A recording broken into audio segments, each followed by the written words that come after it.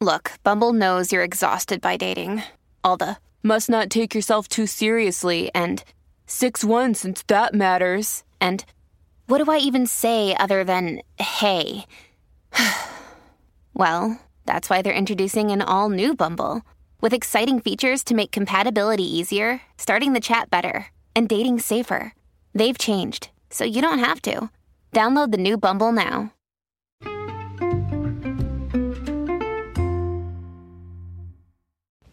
Hi, everybody, and welcome to the Dr. Psych Mom Show. Today, we are going to be talking about when you want your partner to be more romantic. And before we get to that, please do subscribe. The most recent one was about what your child learns from seeing you and your partner interact. In terms of how you interact when you're not in a happy place with your spouse.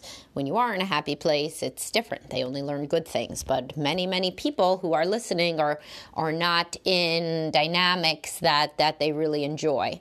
And they may think that if they don't openly fight with their spouse or throw things or act generally volatile, then their child is not much affected. But the child is affected. And that becomes the template for their romantic relationships and friendships and everything else. So you should definitely subscribe and listen to that. There's like 75 other episodes too. All right, so moving to today's topic. So I posted some little thing about how my husband did something romantic for me for our dating anniversary, which I always post because I like to. And people tell me that it's nice for them to see, like what it looks like if you're happily remarried. More clients than you know have actually come to me because they are not happily married and thought that from seeing me remarry that it would be something that would be possible for them, which I didn't even really think about as I was living my life. In fact, I thought if anything, possibly people wouldn't want to see a marriage counselor who was divorced, but in fact, the opposite happened and I got way, way more referrals, which when I think about it, interestingly, I would prefer to go to a divorced and remarried couples counselor myself than somebody in the first marriage because at least that they know what it is to be unhappily married.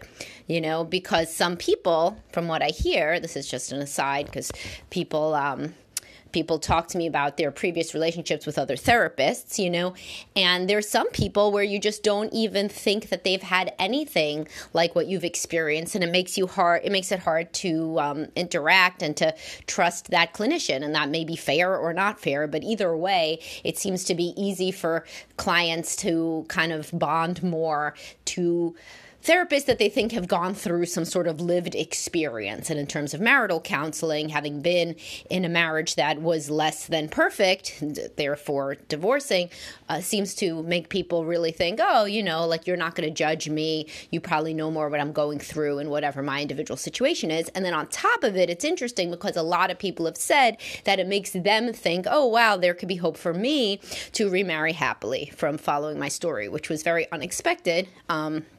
In my life trajectory. But anyway, so I posted about that my husband did something romantic for our dating anniversary, which he always does these romantic things. And somebody said, oh, this following you makes me realize how much I want a romantic partner. And I thought that was, a very nice thing to say.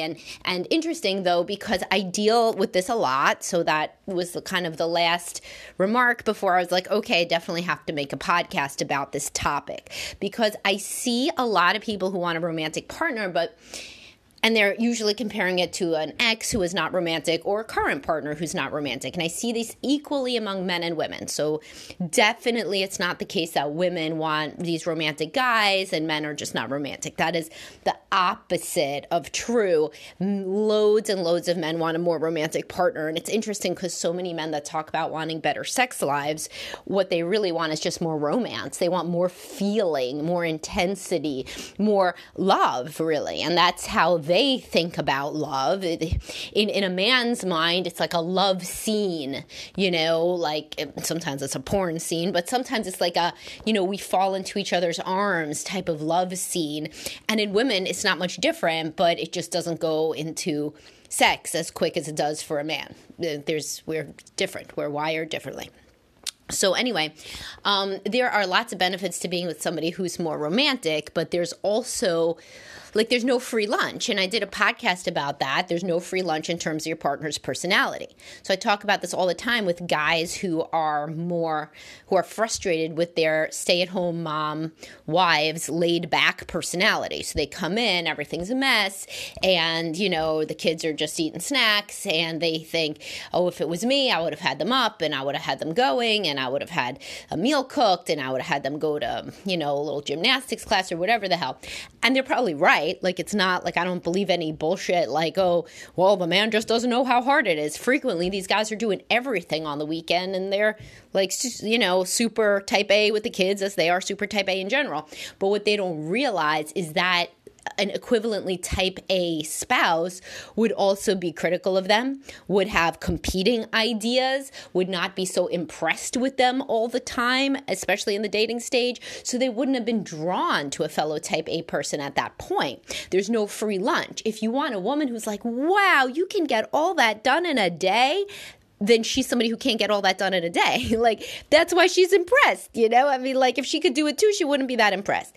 So you always have to understand that you pick somebody based on what you need at the time, and then a lot of people go back and punish this person unintentionally for then not being who you need at a later time of your self-development. And I've also done another podcast about don't get mad at your partner for being exactly who you picked when you had lower self-esteem.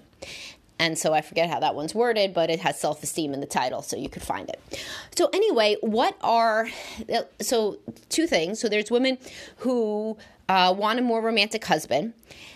And then there's men who want a more romantic wife, so I guess we could talk about those separately. They're not that separate. But then there's also people who are the more romantic person and who are very, very who do not look in at themselves and their downsides, and understand why they aren't with somebody just like them. So, all right, so let's start with that. If you're a very romantic person, right, what does that really mean? It means you're spontaneous. It means that you're sensitive. It means that you very much prioritize closeness. It means you have this kind of cinematic internal montage, when you have a more creative way of thinking, so that you can plan these special little things, and you're observant about, when you go somewhere, maybe you'll pick up a special present, or you'll remember when somebody says they really want to do something, and then you'll plan it. You have a different kind of brain. You're probably most likely a highly sensitive person, and you're probably on the creative end. What else are those people like? They could be real difficult. Those people could be real difficult. Just like there's higher rates of bipolarity among musicians and artists, there's no free lunch. If a brain is wired very differently, then it's wired very differently. I talk to people about this all the time.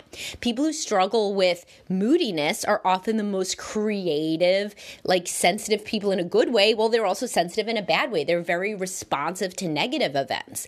Their mood goes up and down in response to things that happen during the day more than somebody who's less romantic, usually. So frequently, the people who are super stable, that every day they get up, they do the same thing, they're at the same job for 10, 20 years, they are just going up the ladder, they are extremely attractive to people who grew up in dysfunctional childhoods, especially chaotic ones. You really like that idea of a person that just, does not seem to be impacted much by the world, in the ways that you yourself are as the more creative, romantic, sensitive person. So you're really drawn to this sort of stability.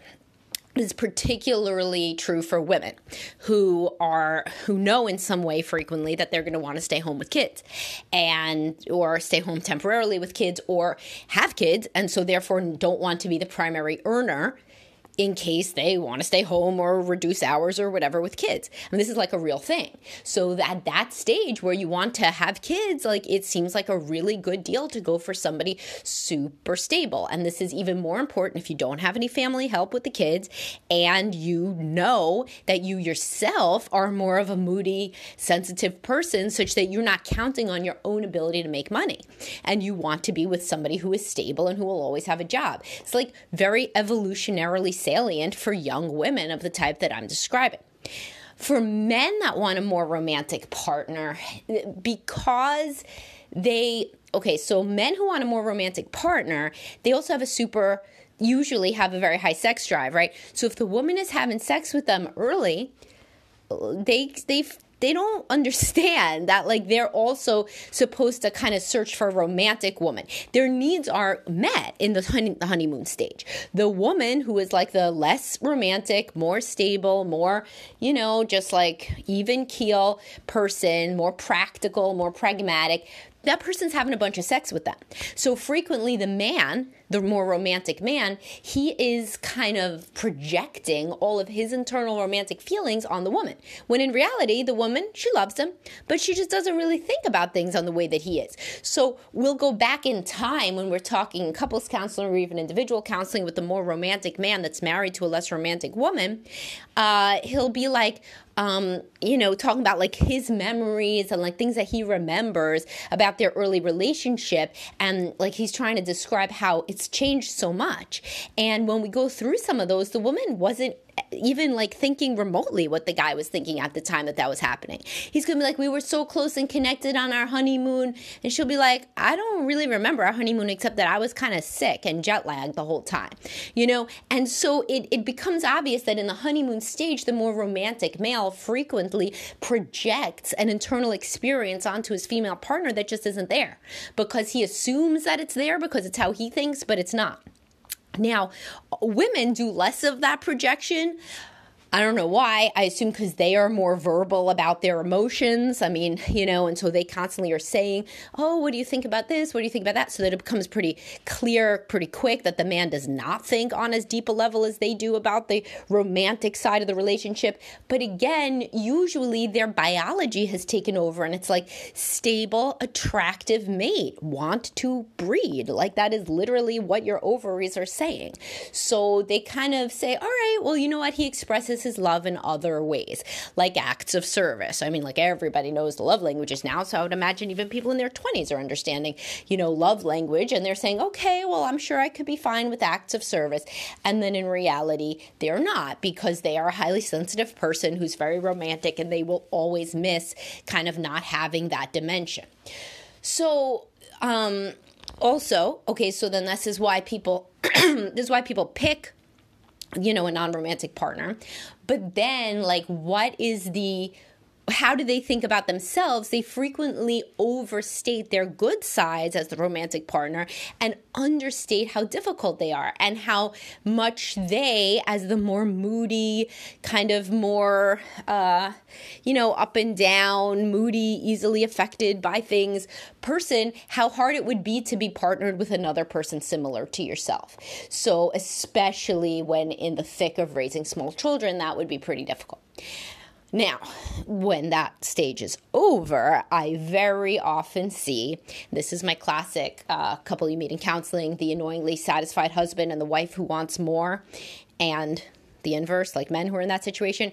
After the whole like building a career, having young kids, like survival stage, this is when people frequently reevaluate and they're like, I want somebody more romantic. Like this, we do not have a closeness. I don't feel any kind of real emotional, spiritual connection with this person. I feel like we're just roommates and we're just kind of here together, but we don't have a bond. So, and the reality is that after you raise small children, after that stage, you're focusing more on one another. And this is when, if people have really different views about how to be close within a romantic relationship, that's when this becomes very salient.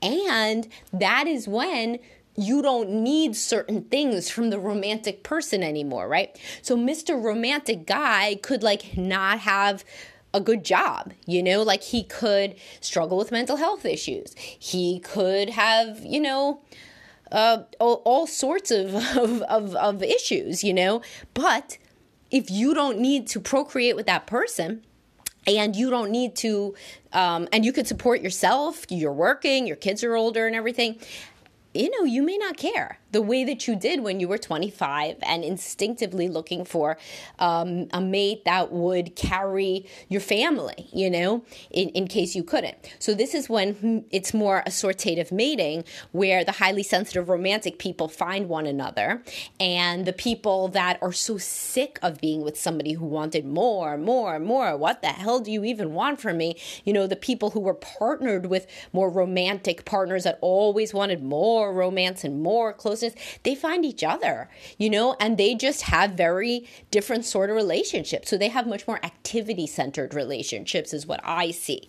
So like a guy who was told for 15 years by his ex-wife that he wasn't romantic enough, and that he was gone too much, and she wants more time with him and all this stuff, will probably meet a woman that likes the same kind of activities as he does, that also likes to be on the go, that is fine being on her own when he travels for work, that says, great, because I'm traveling for work myself the following week. So those non-romantic, quote-unquote, people that are more activity-based, more practical, more into I guess it's not as much acts of service all the time, but it is quality time, acts of service, and not gifts. That's the romantic people. Not maybe words of affirmation. It's just like it's a much more active kind of concrete sort of relationship that I see in those people. And then the romantic people kind of find each other and want this like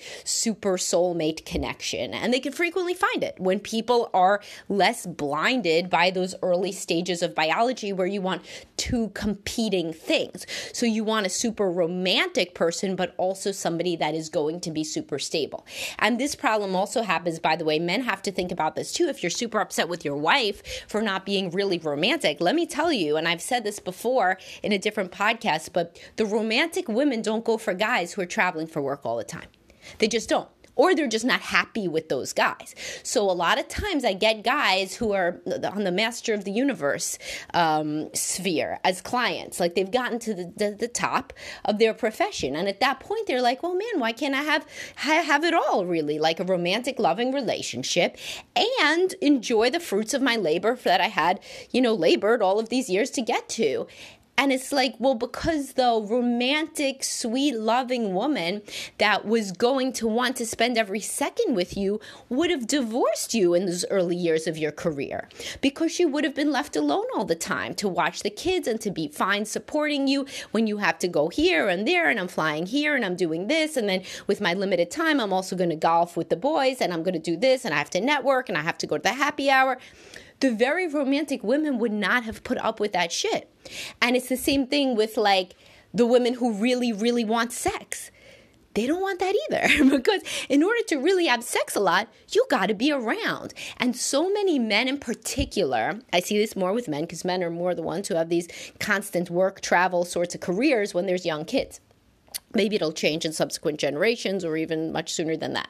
But either way, in terms of who I work with, the men who were traveling all the time and were very happy that the wife held down the fort, that was not going to be a super romantic woman that wants to glom onto your side and have sex and kiss and cuddle every night and can't sleep without you in the bed because she has to sleep without you in the bed because you're gone all the time. So it's a very interesting sort of thing to think about is don't like decide now that you're at this stage of your career, oh, you know what, I would have done better all along with this more touchy-feely type of woman. Probably not. Probably you would have ripped your hair out of your head, because you would have been like, but I have to go. I have to go. This is my job. I have to go. And she would have been crying. So, it's all well and good to then say, okay, well, at this stage of my life, I want something different. But please understand that that is a you thing. Like your life stage has changed such that you want something else. Don't go back and do revisionist history where you say, oh, like I was unhappy all along. You probably weren't as unhappy as you think all along.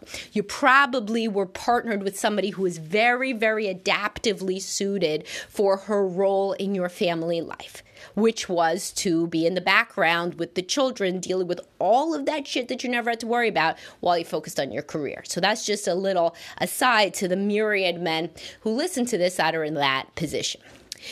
in terms of the women, they could say that they want a romantic man, that they would have done better all along with a romantic man. Sometimes it's true. Sometimes the romantic man is also, stable enough and, he's emotionally healthy enough.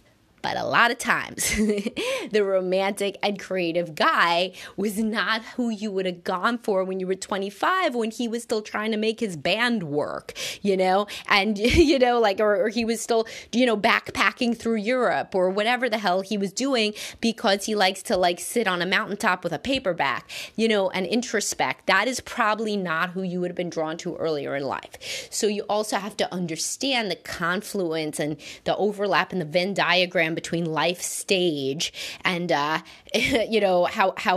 how happy you would be to be partnered with a true romantic. Some people are like two highly sensitive people that meet in high school and they're just very close and they have this soul connection always and whatever. This is not the majority of human beings. So if you think that you're comparing yourself to that, that does not happen to a lot of people, because a lot of people very adaptively seek out a yin to their yang when they are in the breeding stage. And if you want to pick somebody else later on, okay, but, understand that that is a decision that you are making now. It may go a lot better now than it would have gone then. And as I've said over and over, in second marriages, highly sensitive people find each other and non-highly sensitive people find each other. Everybody's done being the yin and yang. That shit is stressful. But it is adaptive when you are trying to create a little, basically, business of raising a family and children and balancing everything. So that is the kind of the full picture of what it means to pick and to be with a more romantic partner. And also, you must reflect on that you being a more romantic person yourself is not always only wonderful. It also likely goes along with the downsides of being a highly sensitive person, being easily upset, being rejection sensitive, being somebody who sometimes can't see the forest for the trees, sometimes can't get out of their own head, etc., etc. All right, so hopefully that was interesting to you guys, and you should always be following me on social media so you could see things like my husband's anniversary presents to me in real time, and get that window into my life if you care, and if not, just follow me on TikTok, where I have much more of just stuff about little videos about psychology, and YouTube, where I don't know how to grow YouTube. I also don't know how to grow Twitter. I guess I should tweet something. I guess I'll go do that now. This is just not my wheelhouse, which is strange because I'm old people like Twitter. But anyway, I'll talk to everybody soon. Have a great day. Oh, I am back, and I do this so rarely that it's a special treat, but sometimes I realize that I put something into the description of the episode that I didn't actually talk about, and if somebody was listening purely so that they understand how to attract a romantic partner, then they would have been very upset that I didn't include that. So there is also the fact that a lot of people mistakenly believe that they could just randomly, coincidentally, luckily get a romantic partner without changing anything about their own personality. So if you have not really been with romantic men, then you probably ought to also listen to my podcast about when men never take care of you, because a big part of being romantic is that you have this kind of interdependence, and a big part of romance is thinking that your partner really needs you. So if it's been very hard for you to ever allow somebody to take care of you, and it's hard for you to need somebody and to rely on somebody, and that may totally make sense given things that you learned in your family of origin, and not being able to trust anybody usually goes along with that, having to be self-sufficient at all times because that's what you learned makes you safe. But that is something to really work on in therapy, because it isn't very romantic to be like, I'm okay, I'm good, you don't need to do anything for me, I'm totally fine, totally self-sufficient in various ways. You know, there's no man who's romantic enough that it can power through somebody who's like totally self-sufficient, you know, and if they can, it's only going to be for a little while because they are going to get very disappointed that you don't seem to like need them and yearn for them. I mean, think about it. Being self-sufficient is the antithesis of saying, I need you right now. I need you with me. I need your body, even just in that domain. Being self-sufficient is basically, I'm cool, I'm fine, I'll just wait around, like doing my own thing, you know, scheduling my own stuff, living my own life. And then when we see each other, that's cool, and when not. So if you're that kind of person, whether you're male or female, and you want a very romantic partner, the thing about the romantic partner is they're really, really into you, you know? So then they want, usually, unless they're very mentally unhealthy, where their whole thing is yearning after an unrequited love, which isn't romantic, that's called preoccupied attachment. So like, it wouldn't be smart to say, you know what I want in my second marriage? A preoccupied attachment husband or wife. Like, that's not good. That person's going to be jealous. They're going to be controlling. They are going to, be endlessly unhappy. Nothing you do is enough. And it also means you're still avoidant, because if that's who you would attract. So what you instead want is a more securely attached person who is romantic. And in that case, they're not going to be drawn to somebody who could basically be totally fine without their romance and without them. They want to be really, really into somebody. So if you find it hard, whether as a male or a female, to be vulnerable in that way and to say that you really do want to spend a lot of time with your partner and to be really close and physically intimate a lot and to be really just intimate a lot, and to talk a lot and whatever the case may be, you're not just going to get a romantic partner that you can just layer on top of what is a completely self or child-focused life. And I don't mean that you're selfish. I just mean if you're the kind of person who everything, you basically your whole life is already scheduled out. You got this and this and this and this, and the kids' stuff fits around this, this, and this, and you basically do not have the time or bandwidth for a lot of time with somebody, then wanting a romantic partner is not going to really get you anything. Plus, I'm glad that I came back here because there's another kind of romantic partner that is a narcissistic person. So when people talk about love bombing, although sure, only 0.5% of the population is diagnosable narcissists. However, sometimes you actually find one, and sometimes you find people that have those traits. Romantic narcissists are also not who you want to be with, of either type, of either gender. So a romantic narcissist is somebody that says, like, basically, like if you want a really romantic person, but they don't need to see you a lot, I would really interrogate that, because it may mean that they have a whole bunch of people that they're being equivalently romantic with across the United States. Because a person who is kind of deeply sensitive and romantic in a relationship does want to spend a lot of time with you and does want to grow interdependent. So if you are somebody who's really self-sufficient, does not have a lot of time and space for somebody in your life, you're either going to end up with somebody who's not romantic, and that may be better. You may be like, actually, do I even want that? That sounds like a lot, man. Like, do I really want the romantic partner if they're going to want to take that much of my time? If you're saying that, the answer is no. Or you're going to end up with this kind of like love bombing fake romantic person who always sends you flowers, but then is never, exactly pinned downable about anything, because they're cool with you not being around a lot because they're doing other things too, because they have other women too. So a lot of there is this super romantic narcissistic type of person, and although rates of infidelity are extremely low overall, especially among women, these are the people that are the cheaters. These are the people that have, extra backup partners and emotional affair partners and all these, quote, friends that they're also flirting with all the time.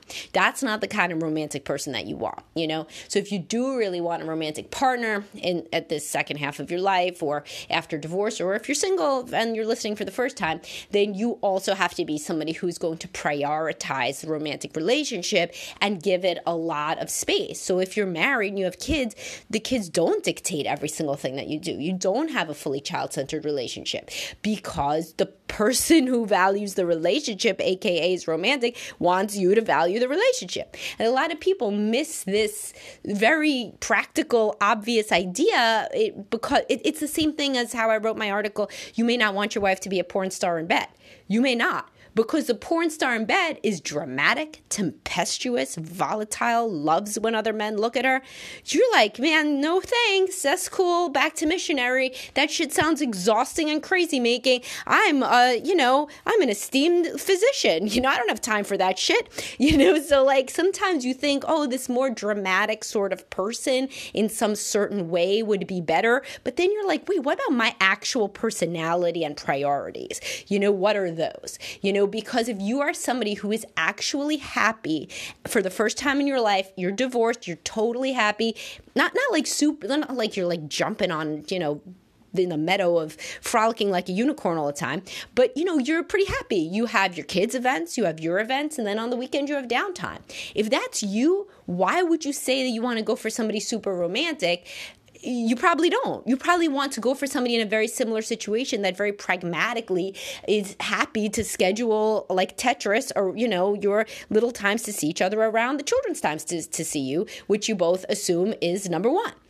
So you got to really, with this and everything, think about who you really are. Before you go down this delusional rabbit hole saying that your life isn't good because you don't have X. Are you, the person who really wants X? So this is a lot of what therapy is very helpful with. Who are you really and what do you really want? This is the key work. This is the work. People talk about therapy being work. That's the work. People go in acting like they're like, oh yeah, I just want this and that and this. And then we talk for like even a few sessions. It's like, wait, maybe I don't. Maybe I want this other thing because my whole entire life points to me wanting this other kind of thing. So that's just a plug for therapy as per usual. And I'll talk to y'all soon.